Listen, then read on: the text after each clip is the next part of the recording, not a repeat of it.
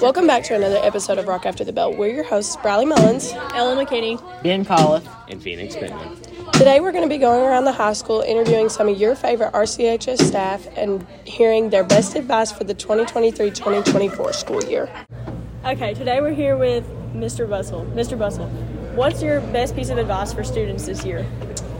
Best piece of advice for high school students. Of course, come to school every day on time. Be respectful. Show respect to others as you would have them respect you. And work hard now so you will make life easier on yourself when you go on after high school. All right, thank you. This is Mr. McNabb, and Mr. McNabb, what advice would you give to the students of RCHS? The best advice I can give students to RCHS, RCMS, Broadhead, Roundstone, and Mount Vernon Elementary Schools is to mind your business. Yep, good one. Thank you. All right, now we're here with Miss Sandy. Miss Sandy, what's your best piece of advice for this year's students? Everyone should be present and work hard while they're here. Good one. All right. Thank you. Hello, we're here with Officer Hensley. And Officer Hensley, what is your best piece of advice for students at RCHS? Probably to come in with a good attitude and ready to learn. Yes. Thank you. Okay, we're here with Coach Cash. Coach Cash, what is your biggest piece of advice for the students this school year? To enjoy their time here because it flies by fast. Keep your nose to the grind and just work hard. Mind your own business. Don't get in anybody else's business. And show great school spirit. Good one. Thank you. Okay, now we're here with Miss Taylor. Miss Taylor, what is your best advice for students this year? I would say my best advice for students this year would be don't procrastinate on assignments and make sure that you are studying for quizzes and tests that you have in your class. Because if you procrastinate, then you're just going to get overwhelmed and behind, and that's not a good thing. Perfect. Thank you. So, you're welcome. Okay, we're here with Mr. Gaynard.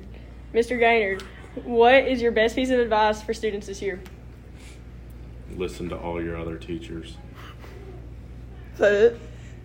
Get better at fractions. Okay, good talk. Thank you, Biff. We're here with Miss Stallsworth. And Miss Stallsworth, what is your one piece of advice for students this year? Well, I actually have several pieces of advice, but some of the things I can tell them first and foremost is that good things and bad things happen to us every day. We need to focus on the good. And if we count our blessings and appreciate those good things that happen to us, our lives will be so much better. But the number one, I guess, is put God first, and all other things will fall into place. Perfect. Thank you. Thank you. This is Coach Nelson, and Coach Nelson, what is your best piece of advice for RCHS students? My best piece of advice for students is to show up to school, turn your work in on time, always be happy when you come into school with a smile on your face, be friendly to everybody, and always give your best effort in the classroom. Thank you.